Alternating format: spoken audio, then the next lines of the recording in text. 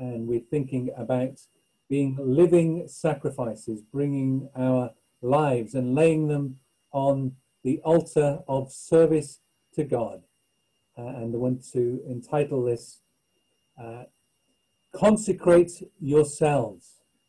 That is our true worship, to bring ourselves as living sacrifices. We, in the New Testament, are living sacrifices. Obviously, in the Old Testament, they brought dead sacrifices to the altar. But because of Jesus, we have died to our old man, and we live and are alive to him in and through our spirit man. We are new creations, and the idea is that we are to bring our lives again and again in consecration to God, in service to him, to be those living sacrifices, laying down our lives on the altar as we commit to serve God in this world. To consecrate means to be set apart, and as we see in these two verses that Paul writes to the Roman church, we are set apart through transformation, the work of the Holy Spirit in our lives. We are set apart, and we are set apart to be transformed from glory unto glory through the sanctifying work of the Holy Spirit, as we are conformed to the image of the Son and made like Jesus more and more and more, until one day we are exactly like him. And we are set apart for purpose, to serve the purposes of God in our generation, to declare and to demonstrate the kingdom of God, for God's salvation, for God's healing, for God's deliverance, for the justice, joy and peace of God's kingdom to flow through our lives, to be a blessing to this world. What does consecration mean? As I said, to be set apart for God, to serve him, to devote ourselves to him, to separate ourselves, to dedicate ourselves fully to him. He commits absolutely everything to us, and in consecration we commit 100% fully to him. We bring ourselves in submission, we bring ourselves with surrender to his will and his ways, and looking to walk in obedience to his word. God consecrates us in and through Jesus Christ, but he also tells us to consecrate ourselves. The Hebrew word is kadesh, kaudash. We are saved and rescued by Jesus. We are sanctified by the Spirit.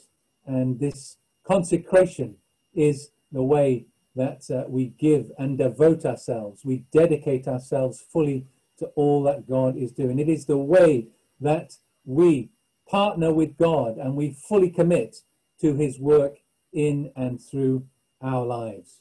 Psalms 15, Psalms 24 say, "Who may ascend the hill of the Lord, or who may come into his holy dwelling place? He who has clean hands and a pure heart, and has not lifted up his heart to an idol."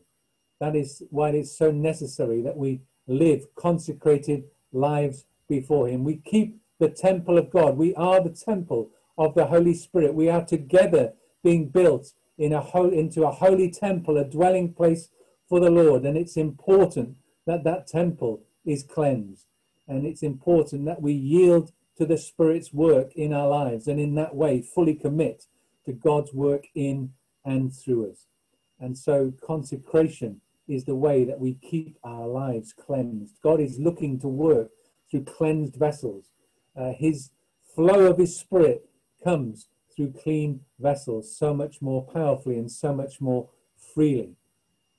Jesus constantly was consecrating himself as he sought time alone and time with the Father. And he came to the Father in the beginning of the day or at the end of the day, when everyone else was resting or sleeping. Jesus paid the price in his flesh to spend time with the Father. He went without food, he went without sleep, so that he could be with the Lord, set apart for the Lord, receiving instruction from him. And in the Old Testament, we see the people of God consecrating themselves. In the Exodus, obviously God rescued them miraculously and marvelously by taking them through the Red Sea in that deliverance from Pharaoh and from Egypt. There was a means by which God was going to rescue them. It was through the blood of the Passover lamb. But the people of God had to do something in response. The people of God had to prepare the lamb. They had to gather as community, and they had to put the blood of the lamb over the lintel of the door so that the angel of death would pass over. And in that way, they consecrated themselves to that which God was going to do amongst them. And then God's deliverance came. God moved powerfully and God moved miraculously on their behalf. We see the same thing with Joshua and the people of God. Sanctify yourselves, consecrate yourselves, because in 3 days you will pass over into the promised land. And one of the important things we need to understand, it is a consecrated people that fully press into, that fully lay hold of the promises and the inheritance of God. So if we want to press into the promised land, if we want to press in to all that the Holy Spirit has for us, we need to bring and live consecrated lives before him, regularly and repeatedly laying down our lives as living sacrifices on the altar of service to God. And as we'll see on this next slide, that verse from Joshua 3, verse 5, Joshua told the people, consecrate yourselves, for tomorrow the Lord will do amazing things among you. We received ourselves as a church a prophetic word the other night. God is bringing a new day into our midst. And the people of God here are getting ready for a new day in Joshua's day. And it was important they consecrate themselves for that. We have to get ready. We have to get ready. We have to prepare ourselves to move with God and to move into all that God has for us. As God moves and God brings breakthrough into new territories and into new days, we have to be ready to move with him. We have to be consecrated, prepared, and ready to move with God and for God, to step into those amazing things he has for us. We consecrate ourselves. We are washed in the blood of Jesus, and we can wash ourselves in and through the word of God. So consecration to God is the antidote to conformity to this world.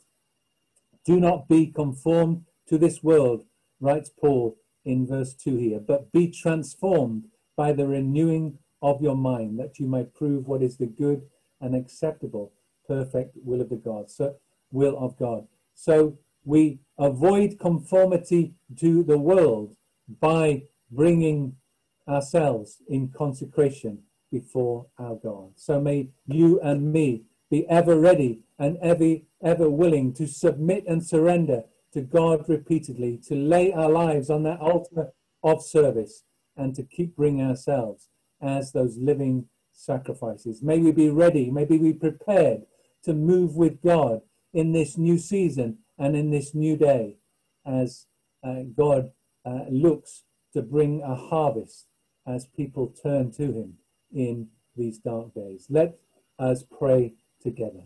Father God, we thank you for the blood of Jesus, which washes us clean.